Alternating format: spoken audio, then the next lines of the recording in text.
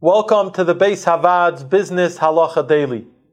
We're joined today by Rav Yosef Kushner. A common question that arises with regard to employees relates to kickbacks.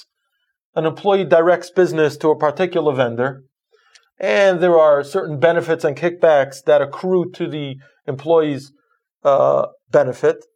And the question is that ethically acceptable? And if there is a problem, what is the proper way of rectifying that?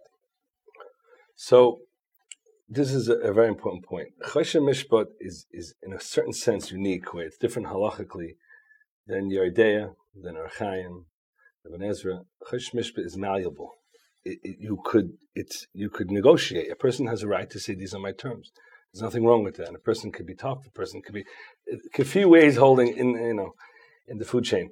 But what's critical is that he actually negotiates, not that he hides behind some obscure justification heter that he concocted, which he can call whatever he can call it. Like he can call it business industry standard.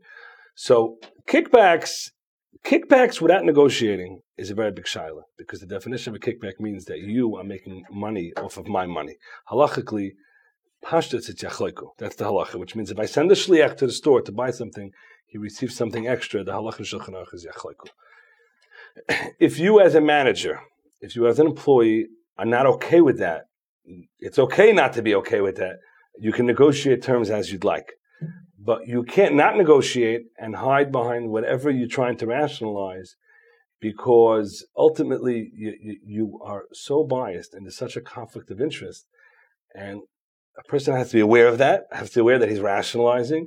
And again, the avi avois hared flag when it comes to business ethics, and I tell it to people all the time because there's so many different places where this is negaya when you steal someone's deal, or what, there's so many places, but the avi avois hared flags when it's negaya to business ethics is when you find yourself in a position that there's a piece of information, there's a piece of data, there's a piece of a relationship, there's a conflict, there's something that you are very not comfortable divulging, and you will not divulge it unless it's found out. So when that happens, whatever your heter is, you really should run it by somebody. And that somebody preferably should be a Rav who knows Choshen Mishpat. But the interesting thing is, it doesn't even have to sometimes be that. Someone who doesn't have the bias.